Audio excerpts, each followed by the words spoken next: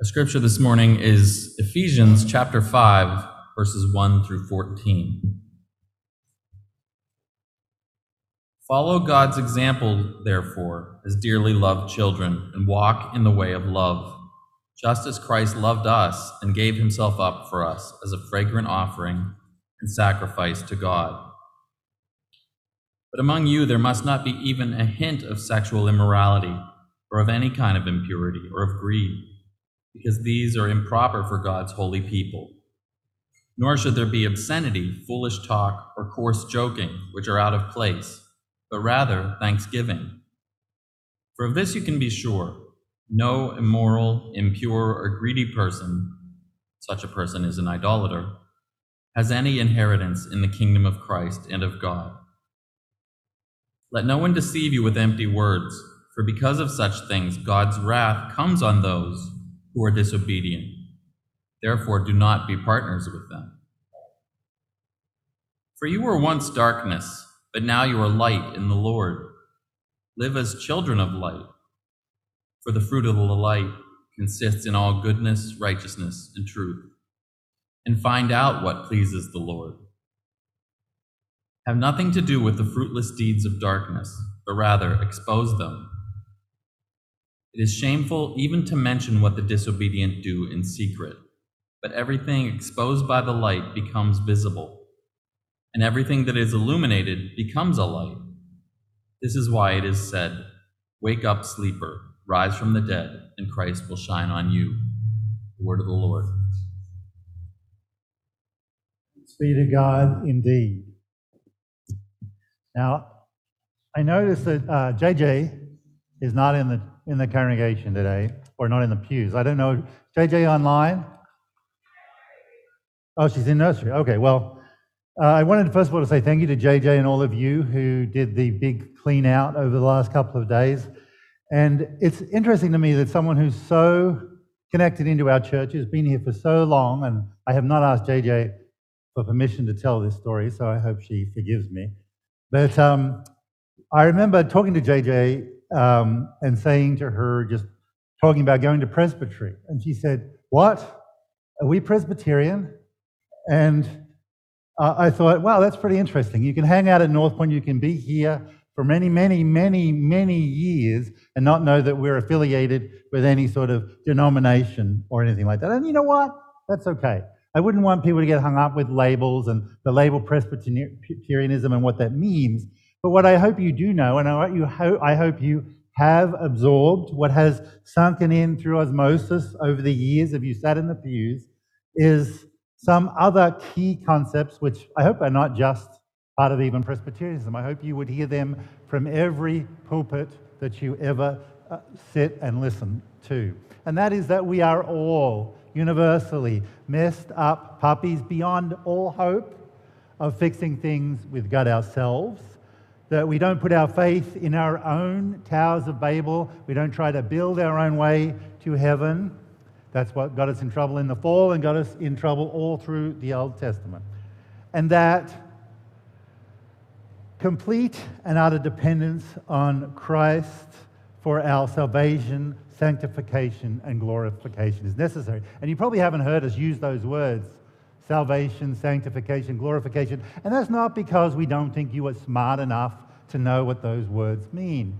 The reason we tend to move away from those words are because they have such a implication or interpretation, especially in our culture, of individualism.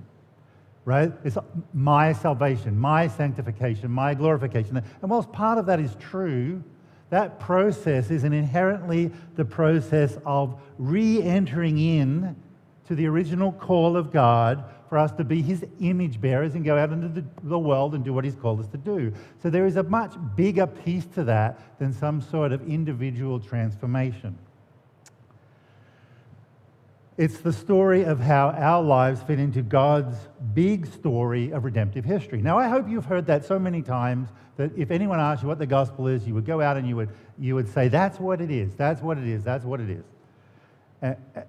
And so if you've been here and listening to us say that, to us interpreting all of Scripture through that lens, This passage that we read today is hard to hear. We think that it is only by God's grace that we are anything, that our works are but filthy rags. And yet we read this passage, particularly those middle verses, and we have a reaction to this strong sense of perfectionism and obedience that sits right in the middle of it. Now, we have words for that reaction too. Anything that smells like or suggests that works save us, we tend to label as works righteousness or legalism. So what do we do then? What do we do then when we come to a passage like this? And you know what, I'm just going to read it because, especially those verses 3 to 7, they're hard to hear. But among you there must not even be a hint of sexual immorality or any kind of impurity or greed, because these are improper for God's holy people. Nor should there be obscenity, foolish talk, or coarse joking, which are out of place, but rather thanksgiving. For of this you can be sure, no immoral, impure, or greedy person, such a person is an idolater, has any inheritance in the kingdom of God. Let no one deceive you with empty words, for because of such things God's wrath comes on those who are disobedient. Therefore, do not be partners with them. Now, when you hear that text, I don't know what you think. I don't know how you react to that. My first read of this passage is that the obedience I'm reading here really sucks. It's a great concept, but I'll never get it right. The perfectionism Paul is demanding here feels burdensome. It's oppressive. I can't do it. Perhaps like you, perhaps like me, your works righteousness alarms are going off. Your legalism alarm is going off. But this is in the Bible. This is in God's Word. We have to deal with this. We need to come to make sense of it. But there's good news. There is good news as we move into this passage, and that is that verses 3 to 7 are sandwiched by verses 1 to 2 and verses 8 to 14. And there's context there that we need. Paul is not talking about the oppressive obedience of works righteousness. Paul's vision of obedience is actually incredibly beautiful here. So today we're going to look at the bookends, or the bread of the sandwich first, then we're going to jump into the meat of the sandwich, the topic of obedience. So again, we're going to look first of all at the bread of the sandwich, the source of the obedience, if you like, verses 1 to 2 and then verses 8 to 18. And in the second half of the sermon, we're going to look at the meat of the sandwich, verses 3 to 7, the beauty of obedience. So let's jump in. The bread, the first piece of bread, verses 1 to 2. Now let me read it to you. Follow God's example, therefore, as dearly beloved children, and walk in the way of love, just as Christ loved us and gave himself up for us as a fragrant offering and a sacrifice to God. Now look how it begins. It doesn't say, in order to be. If you try hard enough, perhaps if you get this right, you will be dearly beloved children. It starts off with as dearly beloved children. The starting place for this whole call to obedience is the assumption that we are already dearly beloved children. The starting place, the position is not earned, it is presumed, and from that, it's not earned by us, and from that we move into a place of obedience. And look at the beginning of verse 2a. And walk in the way of obedience. Oh, it doesn't say obedience. It says walk in the way of love. Because you know what? As we read through this passage, we are going to see that the word love here and the word obedience are used synonymously. Now, not just any type of obedience, but the obedience that Paul is talking about in this text is a synonymous connection between walking in love and the obedience that we see in verses 3 to 7. And then it goes on in 2b to talk about, give us an example of that obedience/love. Just as Christ loved us and gave himself up for us as a fragrant offering and a sacrifice for God. So we're seeing here that Christ's costly obedience to the Father was in actual fact an expression of love. That obedience to the Father was love for the Father. It was done out of love. So there's a connection here between obedience, which is done as an expression of love to the Father. There is a connection, a direct synonym of obedience with the idea of love of the Father. That is the way Jesus expressed his love for the Father. So the first piece of bread that we're going to use to interpret this passage of obedience in the middle is we are dearly loved children. And obedience is God's love language. Let me say that again. We are dearly loved children, and obedience is God's love language. Now, the problem with this is that there are poor parental models out there. In fact, every other family, except for the family of God as Father and us as child, has dysfunction in it. Most of us, some of us are parents, all of us are children. And even parents who deeply love their children don't always get it right. For both all of us who are children and some of us who are parents, we know that love can often be, whether it's intended or not, experienced as and projected as conditional on obedience. And that's not because we're making it conditional. It's usually because there's messed up stuff in us, unrighteous anger that's triggered and we pour out on our children. Disobedience sometimes triggers leaky psychological or spiritual baggage that gets in the way. As parents, we react to our own shame, exasperation, worn out feelings. And as such, we communicate to our children that love is conditional, that embrace, that delight in is conditional. And we have to do some work here. We have to do some idol hunting in our own hearts, some Holy Spirit healing in our own hearts to address this. God always delights in, is always patient, is always kind, generous, and gentle with his children. Wrap your head around that, especially if you're a parent. You think back, oh my gosh, forgive me, Father, for I have sinned in big ways as a parent. Now, I would encourage you, if you are wrestling through that stuff, don't do it alone. We have pastors, elders, deacons. The whole point of pastoral care is to listen, to hear you pour that stuff out.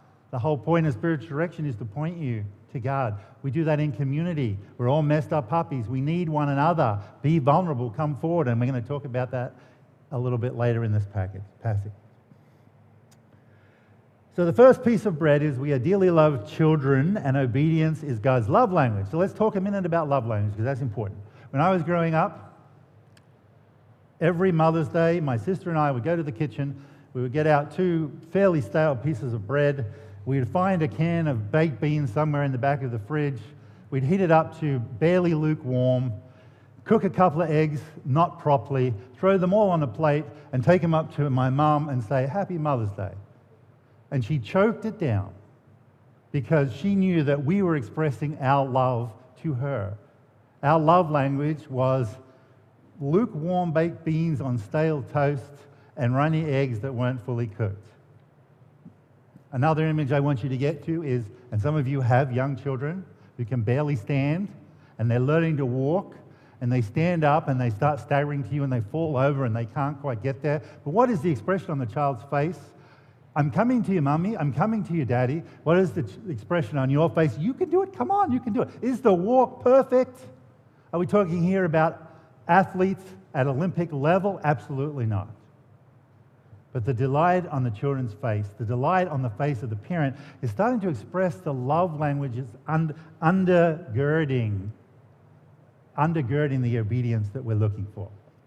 So, God's love language has a fragrance to it, just like my mum's and dad's and all of you as parents' love language has a fragrance to it. And we see that in Micah 6:6-8. Because you see, they talks here about, in verses 1, this fragrant offering and sacrifice to God that Jesus did on the cross as an expression to the Father. And interestingly enough, that fragrant offering is rejected in Micah 6. With "What shall I come before the Lord and bow down before his exalting God? Shall I come to him with burnt offerings," those nice smelly burnt offerings to God, "with calves a year old?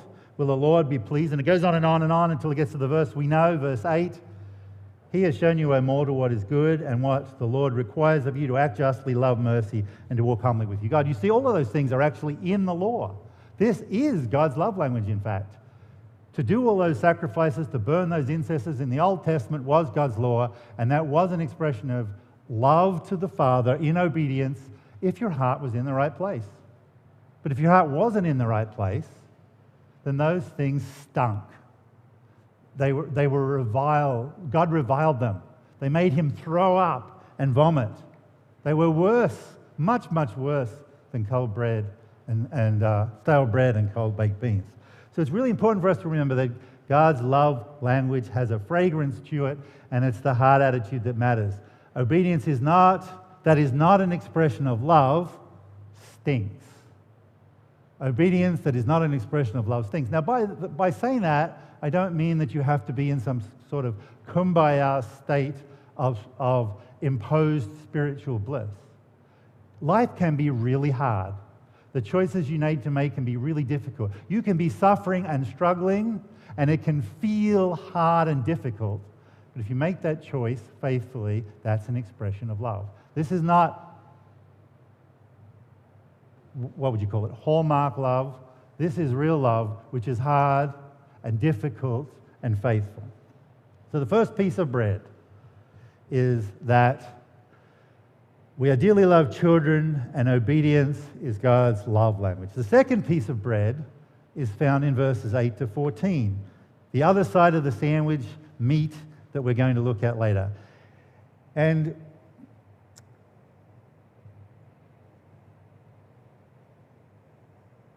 if we look at verse 8, we see we're to live as children of the light. We need to be, and so we see that we're told to be who we are. So in other words, this idea of being loved children of God and being children of light is running as a correction here, because we're being told to live as children of the light. Now, why would you say live as children of the light if verses 8 to 14 have just implied that there's only one way to be, that you have to be perfect, that perfection is the only standard you can meet? There's actually an instruction here to do something. It's an ongoing verb in the Greek. It's not a do this and that's the end of the story. It's a work at, constantly live as. And that gets expounded further in verse 10. Find out what pleases the Lord. Obedience here is becoming a refining process. It's not a one-time ask of God. Hey, tell me once, God. Tell me what to do. Tell me once, and I'll just go do it. I'll do it for the rest of my life. Good stuff. No, there's actually an implied ongoing engagement with God. There's a sense that it's not that we have to be perfect, but that we have to constantly ask God, where do you want me to be? It's not that we have to be perfect, but we need to try to live as children in the light. There's an ongoing, continuous nature to this.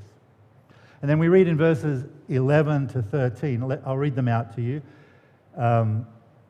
Have nothing to do with fruitless deeds of darkness, but rather expose them. And then in verse 13, but everything exposed by the light comes visible, and everything that is illuminated becomes a light. And now, here we're being told to expose what is ugly about us. Don't be afraid of it. So we're talking here about the difficult things that we feel embarrassed and ashamed to expose. Then actually, we would do well to just say, hey, I struggle with this, whether that is sexual addiction, or whether that is a personality trait. Whatever that is that gets in the way, it would be a good idea to bring it out. Again, go see a deacon, go see a pastor, go talk to an elder. Let them listen and point. Provide pastoral care and spiritual direction for you. So we expose the ugly, we do some idol hunting in community, and we do some Holy Spirit healing, and you don't do it alone. So therefore, obedience, we see, is not this perfectionism that's been laid out as we first read verses 3 to 7, but it is, in fact, an ongoing process, a process of refinement. A refining process, we are being refined. And here's what I think is most ironic about this. Just yesterday, someone came up to me and I said, how you doing? Just a friendly comment. And they then proceeded to tell me, you know what, I'm not doing so well. Life is pretty hard, and I'm realizing there's a whole lot of stuff inside me which is leaking out everywhere. And, you know, one response to that might be, oh my gosh, another congregant who's messed up. But actually, the reality is this is a demonstration of maturity. This is someone who's coming forward and following the advice that we find in the Scripture and saying, let me bring this stuff into the light. Let me not be afraid to be broken, to be a messed up puppy. Let me deal with this rightly in community. So the most mature among us are the ones that are willing to come out and bring our baggage into the light, to let it be refined and healed in that context. But then we move on to the last part of the second sandwich, which is this idea of the hymn. And you ask, why is that a hymn? Well, it's not in Scripture anywhere else. So the assumption of this little song at the end of this part is that it was a hymn that the first church sung. And in fact, for those who are curious about these things, the word...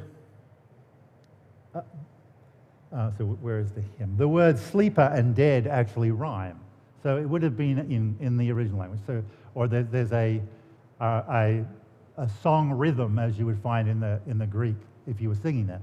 So we think this is a hymn. So that's a message to all you guys who are in worship, because I often feel that we learn more about our theology from what we sing than what we hear from the pulpit. So you who are putting our music together, take that very seriously. But in this hymn, Paul is making the point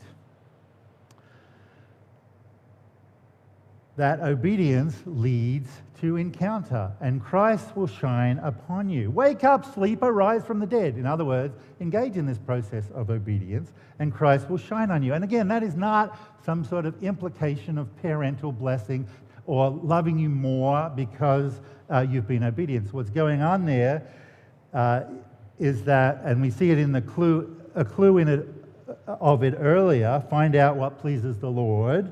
This is about engagement, right? Obedience leads to encounter. We first of all ask Him in prayer and meditation on Scripture, which, by the way, is centered on obedience and not, hey, God, had a bad day, I'd really like this. Not really feeling good about that, which, by the way, those prayers are fine, but our primary posture before God in prayer has to be one of constantly help me be it obedient. Constantly help me work out how to fit my story into your story. Just as there's a relational act in this prayer and meditation of Scripture, there is a relational act in this do. Pray, meditate, then do. Do is another word for obedience. Do what God has asked you to do. There's a rhythm here, a discipline here, the rhythm and discipline of prayer, the rhythm and discipline of meditating on Scripture, and the rhythm and discipline of obedience. So we see then that prayer, meditation, and obedience are all gifts of a rhythm or discipline or encounter that God has given to us. So the second sandwich slice is this. Obedience is the gift of a refining rhythm of encounter. So the two sandwiches, the two pieces of bread that we are going to use to interpret this passage in the middle are: one, we are dearly loved children, and obedience is God's love language. And the second piece of bread, obedience is a gift of refining rhythm and encounter. So let's jump then into verses 3 to 7. I read them once, so I won't read them again. But they come across, don't they, as very strong meat. They come across as if they don't really belong between this beautiful passage of Christ's sacrificial love and this idea of walking in the light. They seem harsh and judgmental. So is this just some passage that someone dropped in the middle, or does this passage belong in our sandwich? Is this a love language obedience in this passage? Is this an encounter obedience? And the answer is yes. And the text makes it clear when we look a little deeper. When you look at the second part of verse 4, which are out of place, you might ask the question, out of place in what? These behaviors are out of place in what? They're out of place, and go back to verse 3, of being God's holy people. Synonymous with verse 1, dearly loved children. Synonymous with verse 8, children of the light. And then you look at the last part of verse C. Instead of doing all these things, rather be in a state of thanksgiving. And see, here we see the language of encounter. So again, we're seeing that this passage, although it feels like it's about perfectionism, is really also about starting place of being a child of God and an engagement or encounter through discipline. So we might say that beloved children, children of light, God's holy people, respond in obedience as an expression of thanksgiving, as an expression of encounter. Now, if we read verses 6 and 7 like this, and I will read those because they're pretty heavy. Let no one deceive you with empty words, for because of such things God's wrath comes on those who are disobedient. Do not be partners with them. And I'll go back to 5:2. For of this you can be sure, no immoral, impure, or greedy person, such person is an idolater, has any inheritance in the kingdom of God and of Christ. And you might say then, what's going on here? That sounds super harsh because we've just said. So in verse 6 and 7, we see that Paul is identifying two groups of people. And he's using obedience here not as a determinant, but an identifying symptom. Let me say that again. He is using obedience here not as a determinant, but an identifying symptom. So there are two categories in this text. There are children of God, and there are people who we would call idolaters. And so you fall, as children of God, we're supposed to read this passage and say, Paul is saying that the smell of the fragrance of Christ's obedience to the Father on the cross is now the smell that we have in the nostrils of the Father. The cross is not just Jesus' love language to the Father, it is a Trinitarian God's love language to us. And just as that fragrance of Christ's perfect love is seen by God, we are covered in that fragrance and seen by God not as adulterers, but we are defined as children of God. So, Paul's point here is this. As children of God, we are not defined by our sin, but by Christ's work which makes us children of God. Christ defines, obedience refines. Okay, Christ defines, obedience refines. And so we see as you read this passage, you are one of those two things. You are either defined by Christ or you're an idolater. Because if I was to ask you, which are you? Are you a sinner or are you a child of good? Most of you would stand up and say, well, I'm both. I'm both. You would look at your own behaviors and you would say, I'm both. But the question here is not so much that you should look at your behaviors, but you look at who you are. And you're either, Paul is saying, one of two things. You're either a child of God, not defined by your sin, or you are not a child of God, in which case you are defined by your idolatry. So, we move on. Christ defines, obedience refines. How does this obedience refine us? Let's look at Paul's call to obedience in verses 3 and 4. And there's a straightforward progression here. Verse 3, sexual impurity, immorality, and greed. So we're acting out on lust, on covetousness towards power, position, wealth, or material things. And he's saying, that's bad. I think we mostly agree that's pretty bad. And then he goes on to say, and you're going to get there because you're playing with it. You're playing with it in your words. You're indulging these ideas in your talk and your thoughts. Don't even do that. That's verse 4. And then he compares in verse 7, where he says,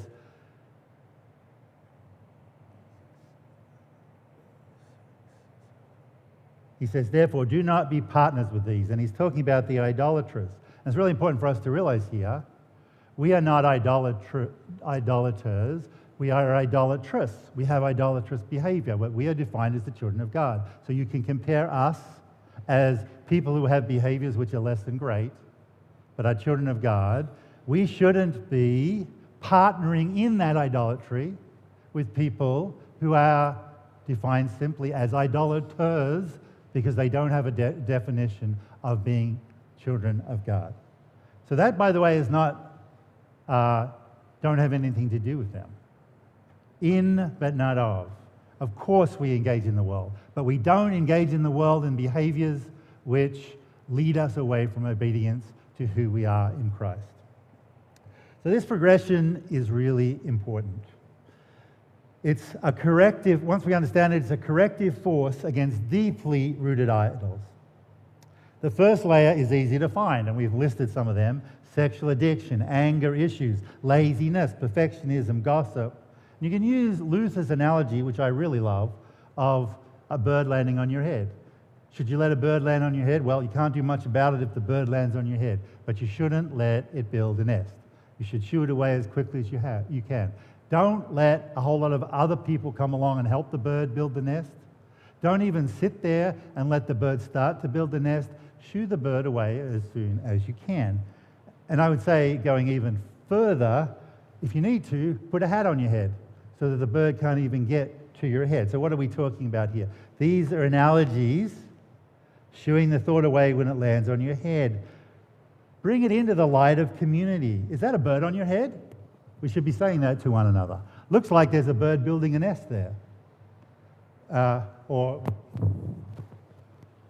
we might want to say, I think there's a bird building a nest in my head. What do you think? Can you have a look? Can you check this with me? So we should be working that out in community. And if you need to, like I said, wear a hat. If you're struggling with things, avoid people, places, and things that lead you into temptation.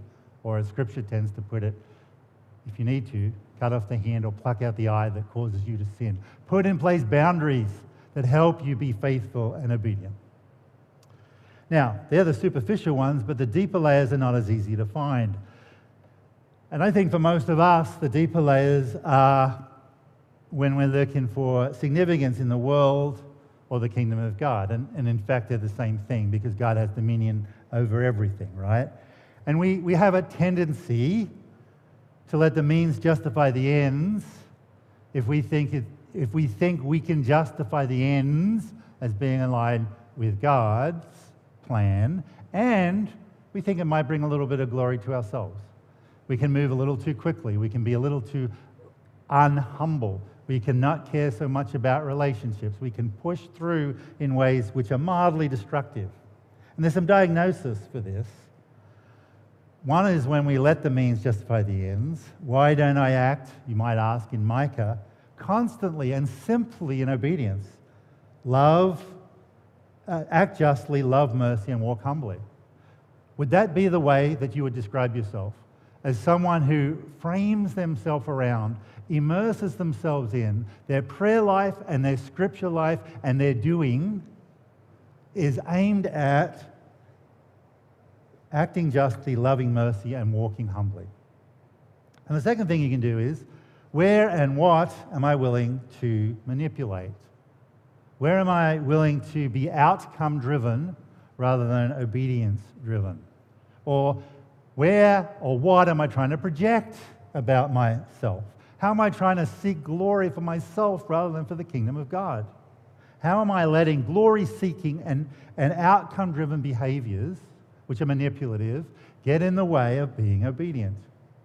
So, obedience ultimately then, because we have to wrestle with this stuff, being deeply obedient, whether you like it or not, means being constantly a person of prayer and scripture meditation about what it means to write your story into the kingdom of God's story, that big process of salvation, sanctification, and glorification. It means rooting out the idols within us, seeking Holy Spirit healing. It's a permanent process of engagement and refinement. So obedience ultimately leads to the restoration of dependence, that thing we pushed away so long. We've talked about all the way through the book of Ephesians. Submission and dependence, they're beautiful things. We don't like them until we start to experience them, and then they become beautiful. And it leads to, and we haven't got time to unpack this, although I wish we did, the unmarring of the Imago Dei. It restores us to a place where we reflect much more completely the glory of God. So, the point of the meat of the sandwich boiled down to a catchy little phrase, which I hope you can unpack in your heads as you remember it, is Christ defines, obedience refines. So in conclusion, encounter through obedience does not contradict grace, nor endorse works righteousness. Obedience is the practice, the rhythm of submission, of acknowledging who God is and who we are in relationship to Him. It's when obedience is lived out through that lens, obedience acts as worship that leads to encounter. Just as God has given us the gift of music to praise Him, He has given us the gift of obedience to praise Him. When we smell the fragrance of Christ's love for us, offering Himself as a sacrifice, we are Holy Spirit empowered to be obedient. And these practices or rhythms of obedience wake us up, like the text says. Wake up, sleeper, rise from the dead, and Christ will shine upon you. They wake us up to who Christ is. Obedience is how we sing choruses of hallelujah with our lives. So remember the sandwich. We are dearly loved children, and obedience is God's love language. Christ defines, obedience refines, and obedience is the gift of a refining rhythm of encounter. Let's pray. Lord God and Heavenly Father, we thank you for your word, which is so beautiful. And it is our fallen eyes and fallen ears which read these texts with fear and trepidation, with feelings of perfectionism and inadequacy. But Father, you have also given us your Holy Spirit to bring truth of your love, of Christ's obedience, which has restored us, of our place as loved children, as greatly loved children, of holy people set apart for you, of children who walk in the light. This is who I defined as, and you are constantly refining us. Help us to find that through the gift of obedience which you have given us to. Help us, as you say in the text yourself, to be who you have made us to be, to experience you as we were created to experience you. We ask these things in Jesus' name. Amen.